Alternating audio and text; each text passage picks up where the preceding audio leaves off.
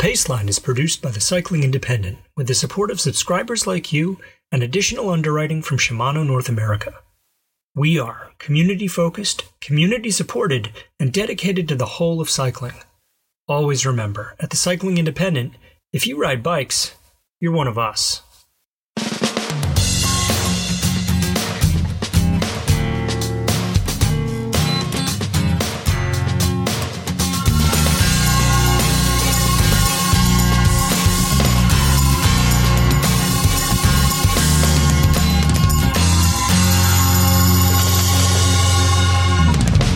From the Cycling Independent, this is The Paceline, the podcast on two wheels. I'm Patrick Brady, and with me is my co-host, John Emlyn Robot Lewis. Each week, we take a look at how cycling fits in our lives. It's hot as hell here. Oh, why is your finger blue? I chopped part of it off. I'm going to ask the dumb question, but it's the question everyone starts with. Why? Well, I've written a lot about weight weenies and, how weight doesn't matter. But in the end, I've been converted. And think of this as like Drillium for your body. I just was like, that end of my finger, what's it doing for me? I'm just lugging it around all the time. So I chopped it off. And the nerve endings contained therein, how did they feel about that? Well, I can still feel the end of my finger, which I think is a good sign. Probably. And I didn't really feel pain when I did it, so maybe that's a bad sign. I don't really know. I don't know what the story is. I do know that I'm headed to Kingdom Trails tomorrow to ride mountain bikes, and that's my trigger finger for my rear brake. And so I'm a little concerned with how that's going to go. But you know me. Very little stops you. Eat, pray, love. Live, laugh. Crash. Ride your mountain bike like the end of your finger isn't missing. There you go. Go. I'm sorry it's hot there. We've been burning fossil fuels for 170 years? Yeah. And we haven't done much to correct our ways. And so it's going to be 102 here, which is better than the 109 we had on Monday or whatever. I'm disinclined to complain much because I fly on planes and I drive cars, so I'm part of the problem. That is a constructive outlook. I do have an e-bike, so I'm attempting to be at least a couple steps in the direction of the solution. Yes, and I think we're going to talk about e-bikes today a little bit. It's going to come up a lot bit. Yeah. Yeah. Why don't we jump in? Let's jump in. Okay. So I am not going to talk. Well, I am actually going to talk about e-bikes a little bit today. That's true. I have. So everyone knows I have a history on this podcast of proselytizing. Evangelizing, whatever the word is, on behalf of the local bike shop. And I sometimes feel like a broken record, but I've had a few experiences just recently that have reinforced and reinvigorated my view that shopping with your local bike shop is not only better for them, but much better for you, or let me just say much better for me. Okay. So, as some will remember, I bought an e-bike online last year, and it didn't go well. In fact, I wrote about this on the website. The piece is called The Van Moof X3, A Scam on Two Wheels. Many thousands of people have read that piece, so at least I'm getting the good word out. But after waiting 8 or 9 months for that bike to arrive in the first place, despite the website making it appear as though the bike was in stock when I bought it, when I finally got it, it was defective. I did write all this up for the website. And in fact, the service saga is ongoing. I sent the bike back a month ago after waiting for the company to do something, anything, just even the most basic things for about 6 months. Finally, they got around to giving me a call tag for the bike. I shipped it back to them, and I have not heard a peep about it in about a month since I sent it back.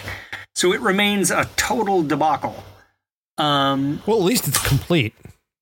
Right. The bike, you mean? No, the debacle. Oh, the debacle is complete, yes. Top to bottom, Yes. it is a full debacle. It's a full debacle. It's the whole thing, yes. And the thing is, my local bike shop sells e-bikes. And I should have bought one from them. I should have done it. So as frustrating as the experience has been, my part of the blame consists in knowing better. I know better. And in bypassing the shop and the solid service I get from them, I submitted myself to a brand long on hype and short on everything else. I'm going to jump in here for just a second. I'm going to ask you. Let's suppose for an instant, because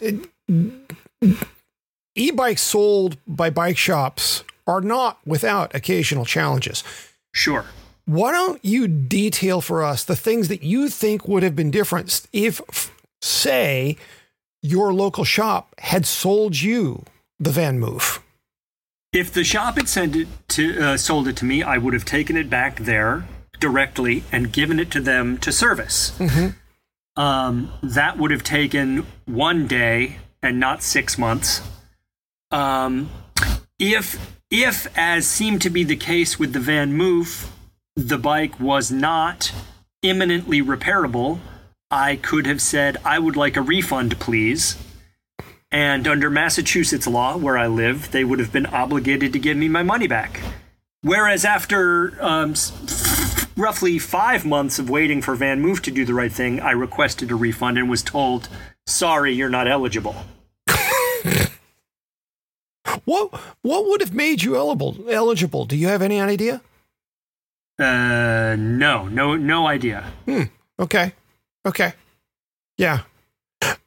I'm also going to jump in and point out that a bike shop, because they have an account with a manufacturer, if they have a problem with a bike and it doesn't get resolved, that does threaten their relationship going forward. Bike shops have all sorts of ways of dealing with stuff. Every now and then, if something's slow to be replaced, they'll pull a bike off the floor and, steal from Peter to pay Paul. They'll pull parts off. I've seen that. I did it back in the day. Something to keep an existing customer happy. That was certainly a thing. Yeah, VanMoof. What I've gathered is that VanMoof does not have the staff or resources to make customers who are having a bad experience happy. That fits. Yeah. And what bothers me is that they are still very aggressively marketing their bikes. Oh, sure. As if they do have the capacity to service them properly. Well, I mean, they want everyone to believe that they've made a smarter e-bike. That's right. And I wrote about them when they first came out as part of a larger examination of a few different bikes that were part of a design competition. And I pointed out that they were part of an emerging trend. This has been a couple of years since they first came out. And there's been this trend of manufacturers coming or new brands coming out, and their principals being people who think they are smarter about bikes than people who've been doing bikes for their whole career. Sure. And so without having a knowledgeable and experienced product manager on board who's actually been to Taiwan, talked to people in the factories and said, oh, well, yeah, we can get a tube drawn to those dimensions, but we're going to have to wait 6 months for the tooling. And then, you're going to be in line behind Shimano's, which is getting a tube drawn for this. Their knowledge of all those ins and outs and the things that will slow delivery or make production harder or make production more expensive or be more likely to result in manufacturing defects because the part is hard to make. All that gets lost. They don't have any of that kind of institutional knowledge that comes from hiring smart and experienced people. And so you end up with a bike that looks really cool, but oops. Doesn't work. Yeah. Yep. I got burned. And that's really a shame. But your larger point about, oh golly, you could have given those dollars to your local bike shop. I could have had a much better outcome for everyone. Mm-hmm. Yeah. On a smaller scale, I bought a new helmet yesterday. I wrote about that for TCI Friday last week. And after getting kind of the input from that piece, from readers, and after doing all sorts of research, I'll be honest, I wasn't a lot closer to knowing what helmet to buy. So I went to the shop. At the shop, they know me, and they know about various ways I work in the industry. So when I walk through the door there, I'm one of them. Yes? Mm-hmm. I've even sold them things. I've worked with some of them other places. Like we are as one. And yet, once kind of all the pleasantries were out of the way, the shop manager, who I don't really know, he's one person I don't know very well there, he took me over to the helmets and walked me through the various options, kind of talking about the things that were important to me, like MIPS. And, there's different instantiations of MIPS, different quality. Which I learned. And my number one thing was to have the most vents possible because of all the sweating that I do. He treated me like any customer. I said to him, I was vulnerable with him. I said, look, I really don't know what the difference is between these two. I just don't. I'm not an expert at all the things. A narrow variety of the things I claim some level of expertise in, but I don't know everything. And he just treated me like any customer. And at the end of the day, that it was a really good experience. And I got a helmet I think really meets my exact needs. I chose in the end the Fox Speedframe Pro. And so I appreciated kind of first of all, not being brushed off as just another like know-it-all bike guy, which I'm not. And as a result, I think the service experience was great. It's the sort of thing you just can't get buying online. A lot of times when you buy online, it's a crapshoot, right? Is the sizing right? Often not. Does the thing look like the high-res photo that they posted of it? Nope, not really. There's all kinds of things that can go wrong. And there's one really great thing that can go right. And that is, you're standing in a bike shop. They have actual stock.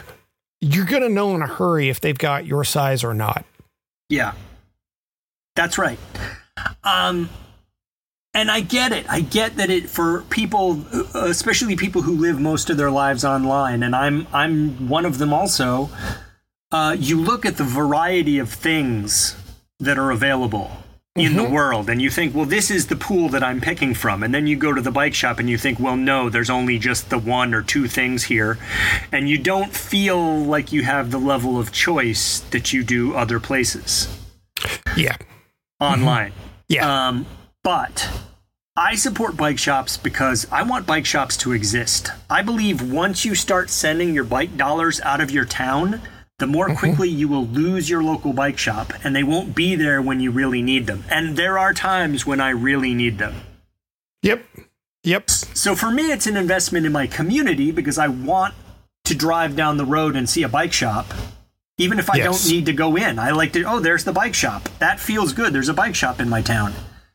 It's also an investment in the future help I know I'm going to need from them. So I'm not selective about what I buy. I don't buy like gloves and latex and tire tools online, but then go to them for the few things that I really need them for. I give them all of the dollars And I just call that my ante into the game of bikes.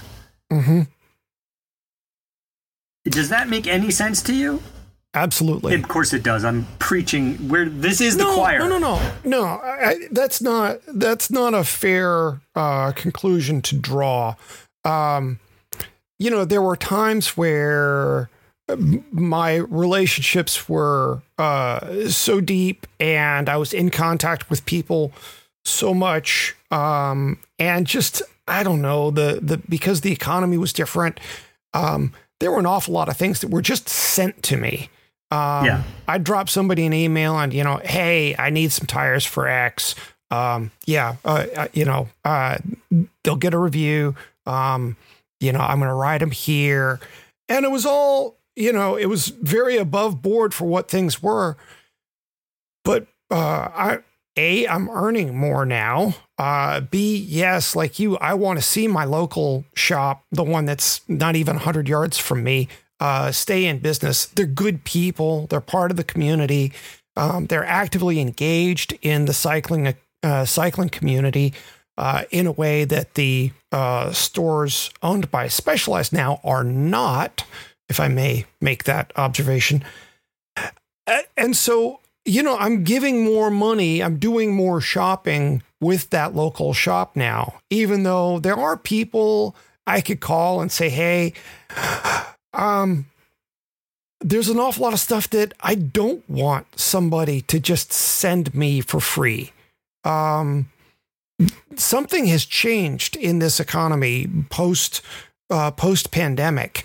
And there's a lot more that, even though no one thinks of it as being particularly unethical, I would just rather, because I do actually have the money to be able to spend, I'd rather just buy it from a local shop and know that they've got my back, and that I'm one more person trying to keep them afloat. Yeah, that's right. That's right. I like you, I can get free stuff if I make the right phone calls, but generally I don't like relationships where, unless I have something to barter, I don't really want to be on the receiving end of a sort of one-way economic relationship. That doesn't feel great to me. I just don't like the entangling relationships that come from that. It's not that I never take stuff that's sent to me for review. I've got a few things right now. But they were things that I didn't know about until I was contacted about them. And I will mention that they were given to me for free when I do the review. Generally speaking, like if I end up writing a review of this helmet that I just got, I bought that helmet. I don't have to say anything, and I don't really know anyone at Fox either. I don't really, so I prefer the scenario where there are no entangling relationships. And does it cost me more than it needs to? Sure. But whatever, I don't drive luxury cars or go on frivolous space journeys. So, I can spend money on bike stuff. Yeah.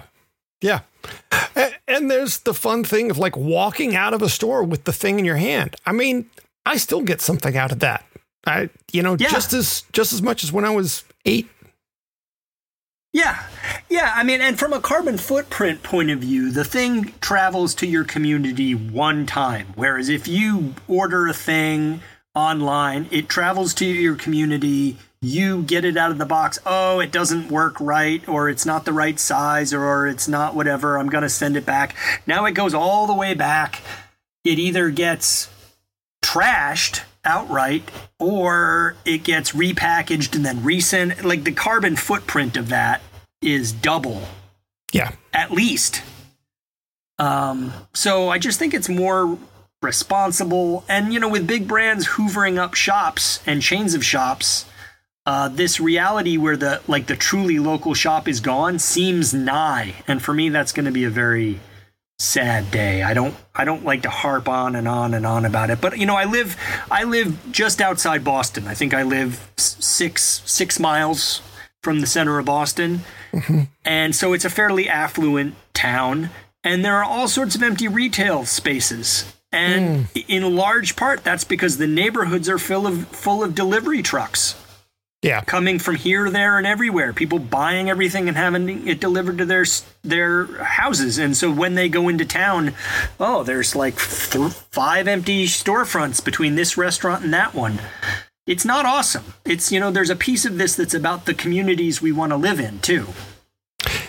Yes, very much. One of the strange things that's happened here in Santa Rosa, Specialized bought the big Specialized dealer. They had 3 retail outlets here, and now it's, so far as I can tell, all Specialized all the time.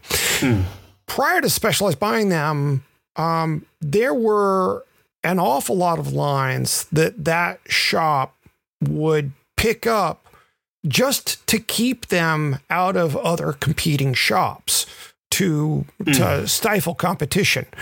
And so one of the problems that Breakaway Bikes right by me had was getting a good line that they could keep, because the other store would lean on the sales rep and said, well, because the sales rep would carry multiple lines, they'd say, well, we're going to stop carrying these lines if you keep selling this one to that shop.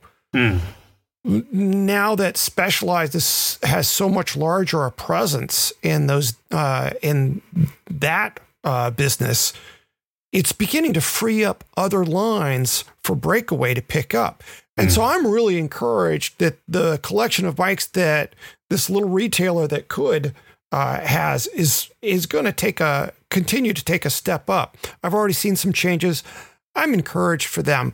And so the emergence of Trek stores and Specialized stores, it may help smaller retailers in some ways. I'm not going to, swear anything or bet anything, but I see the opportunity. I like your optimism. Me too. Me too. Life is short. Let's smile. Yes. All righty. We're going to take a break, and Toy boat. We're going to take a break, and we will be back in just a minute. This podcast is brought to you by Shimano. I want to say that as our first sponsor for the Cycling Independent, we tried to be pretty choosy about who we decided to work with. The thing that was particularly compelling in talking to Shimano was that they didn't have any. They were on board with our independence, and the last thing that they wanted was to feel like readers and listeners would interpret their sponsorship as some control. In fact, they were saying that in this day, they don't really need to sell product. They're not sponsoring us to try to sell more product. They're sponsoring us to try to support independent media. And those are easy words to say, but then in creating the sort of footprint that they would have with us, they offered no suggestions. They just said, we trust you guys to represent us sincerely and how it's going to work best for you. So let's just go with that. So I have to say, huge respect for them and huge appreciation for making the podcast possible. Okay, we're back with the Paceline, the podcast on 2 wheels. Time for your poll. What's up? So today I've got a question that I've been asked 4 or 5 times in the last couple weeks. Some by friends, by readers, and even one listener that I heard from. Paraphrasing, condensing, it is, what's a good, inexpensive e-bike and how much should I expect to spend? There is, of course, no one answer to this question. And inexpensive means different things to different people. So in my day job, I write about e-bikes, and in a given week, I'll examine 8 to 10 e-bikes very closely. Generally by website, sometimes in person. Given the audience I'm writing for, this is actually a very workable solution. And I've been doing this for months now. Despite that, I continue to be surprised at just how many brands there are producing e-bikes. And let's just go ahead and say I I haven't even had a chance to write about Van Moof. And I am busy all the time. So every time I turn around, there's yet another brand new to me. Now, most of these brands are foreign, like based in China. And the e-bikes are produced in China, some in Taiwan. But there are plenty of examples of direct-to-consumer brands launched by Americans who are then sourcing the bikes overseas. These are brands that, by and large, don't appear in bike shops or even e-bike retailer showrooms, because that's now a thing.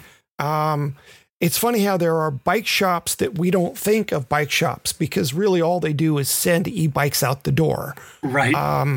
I'm beginning to take note of, some locations around town. It's like, I ought to go in there. Who knows? Maybe I know some of the people working in there, but it'd be fun to see what other bikes I haven't seen yet. So when e-bikes first started to take off here in the States about 10 years ago, it was hard to find one that retailed for less than $4,000. Seriously. Now I can point to one that is reasonably well made that goes for just $799. A couple of years ago, just as backstory, I was in a Ross Dress for Less. Yes, I was in a Ross Dress for Less, and they had an e-bike for sale, and it was less than $1,000. And I wouldn't have let my childhood bully ride that thing. It scared me. But the XP bikes, they make a bunch of folding bikes. The XP Lite goes for $799. And it's not crazy. It's worthwhile.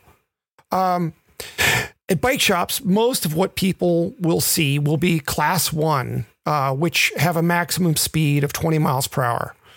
At specialized dealers and some other places, you'll see what they call pedelecs. I still don't know where that term came from. That is e-bikes that will go a maximum of 28 miles per hour assisted.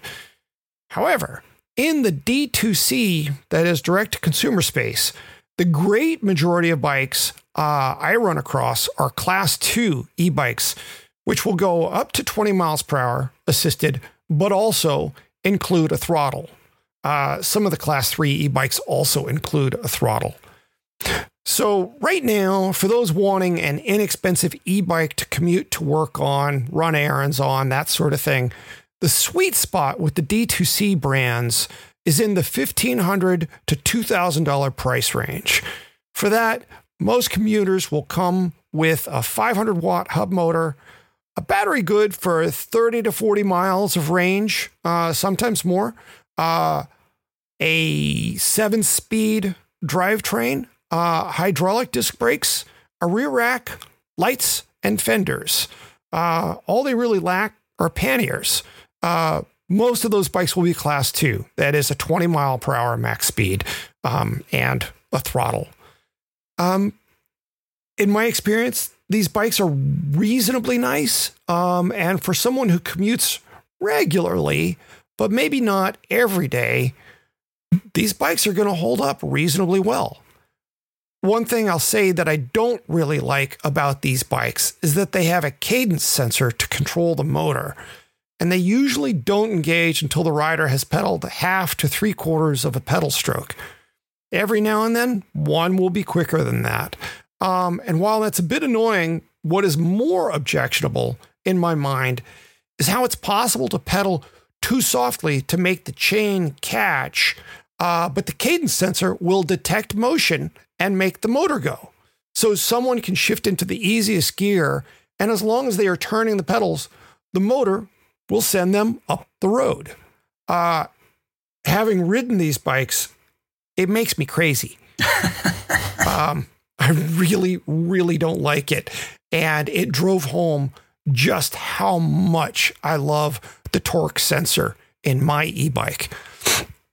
Another point to be aware of is where D2C brands are concerned is that many of them come in only one size, and then they'll claim they fit everyone from Lilliputians from Gulliver's Travels Yay me for the literary reference, to NBA forwards. A few will come in 2 sizes, one being a step-through model. I really struggle with this. No one bike can fit everyone from 5 feet tall to 6 feet 5. That's just not a thing. Right. And so I find that pretty objectionable, and I don't struggle to write about it.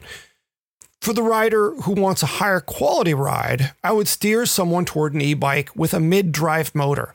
That's because the mid-drive motors are the ones with the torque sensors, which means the bike will deliver power proportionally to the rider's effort. Pedal harder, and it goes harder. It is a much more natural riding experience. Also, mid-drive motors insert power before the drivetrain, so they don't need to be as powerful as hub motors. Those motors, as a result, tend to produce less wattage, often in the range of 350 watts as opposed to 500 or 750. And so they don't accordingly, they don't need ginormous batteries like you need with an e-bike that has a 750 watt hub motor. The upshot, they tend to be lighter. The bigger the motor, the bigger the battery, the heavier the bike. And there are, let me tell you from firsthand experience, there are e-bikes out there that weigh more than 80 pounds. Wow. Yeah. Bikes with mid-drive motors usually start at around $3,000, but there are some exceptions. I've even run across a couple of e-bikes with hub motors that include a torque sensor to make them ride more naturally. Back to climate change and carbon footprint. Every study on climate change and what we can do to reduce our impact on the environment, reduce our carbon footprint, says that parking your car more is the best thing you can do. An e-bike is what makes that possible. And that's really my biggest single, aside from they're fun and you get a little bit of exercise, that's my favorite reason for recommending e-bikes to people. It will help combat climate change.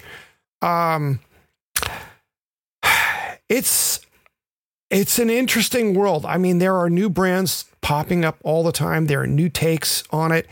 As much as I don't like we're smarter than the bike industry and here's a bike, I have to grant that there are times that I've seen some stuff that has surprised me for its creativity. I tend to think these have been more projects by some of the e-bike factories and things that their engineers have come up with, as opposed to somebody who got their MBA from, San Diego State or something. But I don't know that for sure. But there are fresh takes on what an e-bike can be all the time. The thing that I think is most interesting is, so I've got the Yuba Spicy Curry, which is a long tail cargo bike. It handles way better than the back feets, the big bucket bikes, where you put everything in front of the rider. Right. Those things handle almost as well as a school bus. Right. Whereas the Yuba is more maneuverable than a tandem. It's easier to handle than a tandem, but it's still not quite as nimble as a normal bike. What we're starting to see in e-bikes are a bunch of bikes that are slightly longer tail, but not super long tail. So they still handle super normally, but like you can get some groceries on them and put a kid on the back, and the kid's nose is not rubbing your t-shirt. Right. And having some space between the two riders increases the quality of the ride experience for both people. I can say with some conviction on that. So there's some neat stuff out there. And in our show notes, I will include a couple of links to bikes that I like. I like that. That. Yeah. Yeah, I think there is a sea of e-bikes out there, and as well as entries from the big companies, and it is very hard to know what the right choice is. So, yeah. One thing that I don't want this to come across as a knock to bike shops, but I do wish that more of our traditional brick and mortar bike shops would get behind e-bikes in a bigger way, and understand that the people who are coming in don't know anything at all about bikes, and do a better job of embracing them. This is something that's only going to grow, and it's going to grow massively. And for somebody already selling bikes to get on board with this it'll allow you to sell the bike shop at some point, is what it'll do.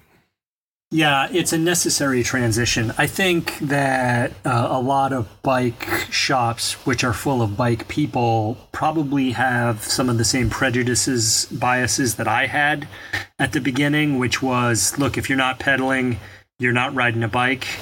A very snobby, whatever point of view that I have since moved past. But I think there were those that embraced it from the beginning, like, oh, this is coming. And anyway, maybe they just thought another product line to sell is not a bad choice. But some resisted it because, the buy-in from a lot of them was expensive. And like us, they probably didn't know immediately which ones to get.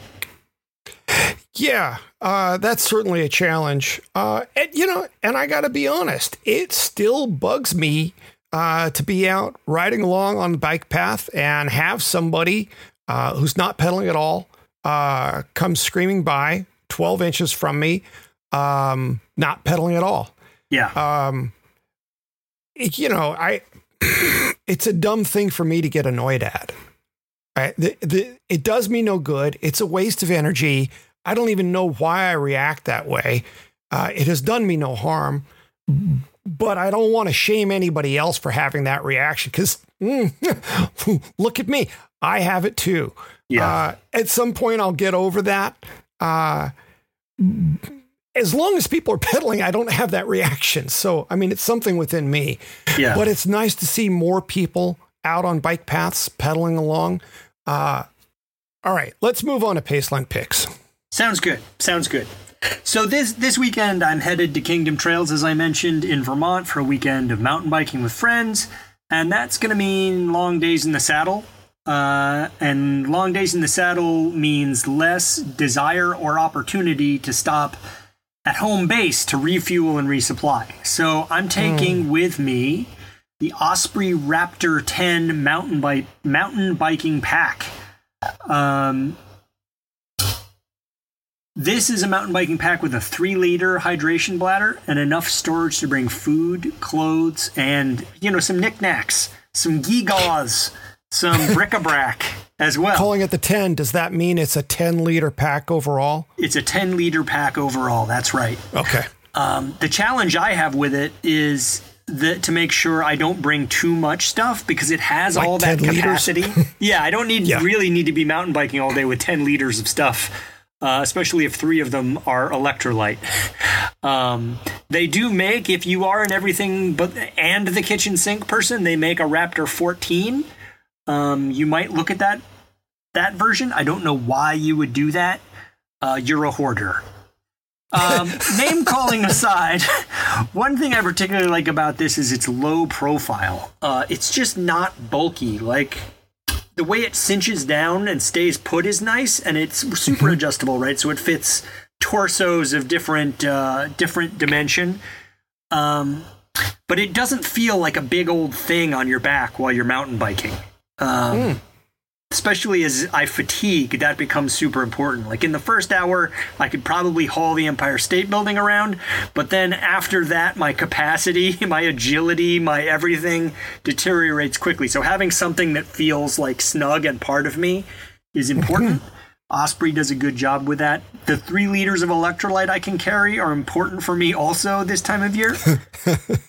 It's going to get to 80 on Saturday in northern Vermont. And while that's not particularly hot, it's hot enough for me to be a sweat bath. And so I have to keep on the fluids. This pack, the Raptor 10, is normally $155 retail, but I checked this morning. It's actually on sale right now from Osprey for $107.95. if you have any need for a new long day hydration pack, that's a screaming deal. It comes in 4 colors. I, of course, have the black. The other colors are Orange Sunset, Cedar Green, and Wildfire Red. Exciting. Mm-hmm. All right. So I don't often pick products that I haven't personally tested, but considering just how many e-bikes I've examined in the last 6 months, I'm feeling pretty good about this pick. It's the Specialized Turbo Como e-bike. If I were to recommend an e-bike to people who weren't looking for something more cargo-oriented and price is less of an object, this is the bike I would steer people toward. It's aimed at commuters, and it comes in 2 frame designs, one traditional and a step-through design, and both frames come in 3 sizes. It comes in 7 different specs, 7 different versions, ranging from 3250 at the low end up to 5750 at the high end. All of the Turbo Comos feature a mid-drive motor with a max speed of 28 miles an hour, making them Class 3 e-bikes, and not legal on every road out there, unfortunately.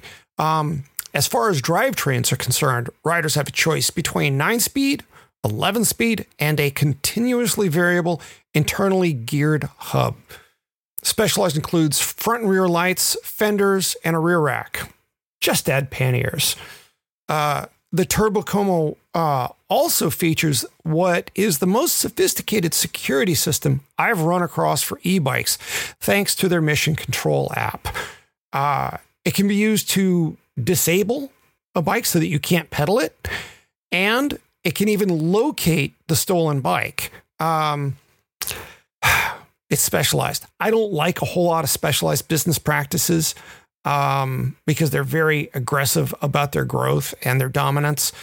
But the Turbo Como is a really amazing bike, and it's because they make such good bikes that they've been in a position to get so aggressive. So this is a little bit of a mixed bag here. I don't necessarily want to give, Specialized a lot more money, but good grief, after all the e-bikes I've seen, I have to say that when it comes to a commuter, theirs is the best one I've run across. It really is a dynamite bike. They ought to be advertising this one just for the security features alone. The Mission Control app integrates with their head unit, and it just does a really remarkable job. So there will be a link to this as well as some other e-bikes in our show notes. Alrighty, that's a wrap on another episode of the Paceline. You're off to Kingdom Trails with most of an index finger. That's right. That's my plan. Okay. Try not to go over the front end because I can't use the rear brake. I mean, I can't use the front brake. The rear. Maybe I'll motocross my brake so I can. Yeah, I'm thinking you'll probably get that sorted out before you get there. My whole plan is not to use the brakes. Let's just revise. Game plan is just don't use brakes. Okay. All righty. Well, before we go, I'd like to put in a plug for what could end up being the final episode of Revolting, our other podcast currently. That's because John co-hosts it with Steve Knievel of All Hail the Black Market. Even though it's not very much about bikes, bikes do enter into it here and there. We're hoping that you like it. And if you do, please subscribe on iTunes or Stitcher or wherever you get your podcasts. Send us some questions. This is fun. I like answering questions. If you've got an idea, please drop by the Cycling Independent and put a suggestion in the comments. We hope you've enjoyed the show. And if you have, please leave us a good review on iTunes or wherever you get your podcasts. It makes us easier for other listeners to find. Until next week, I'm Patrick Brady with John Lewis. Thanks for listening to The Paceline.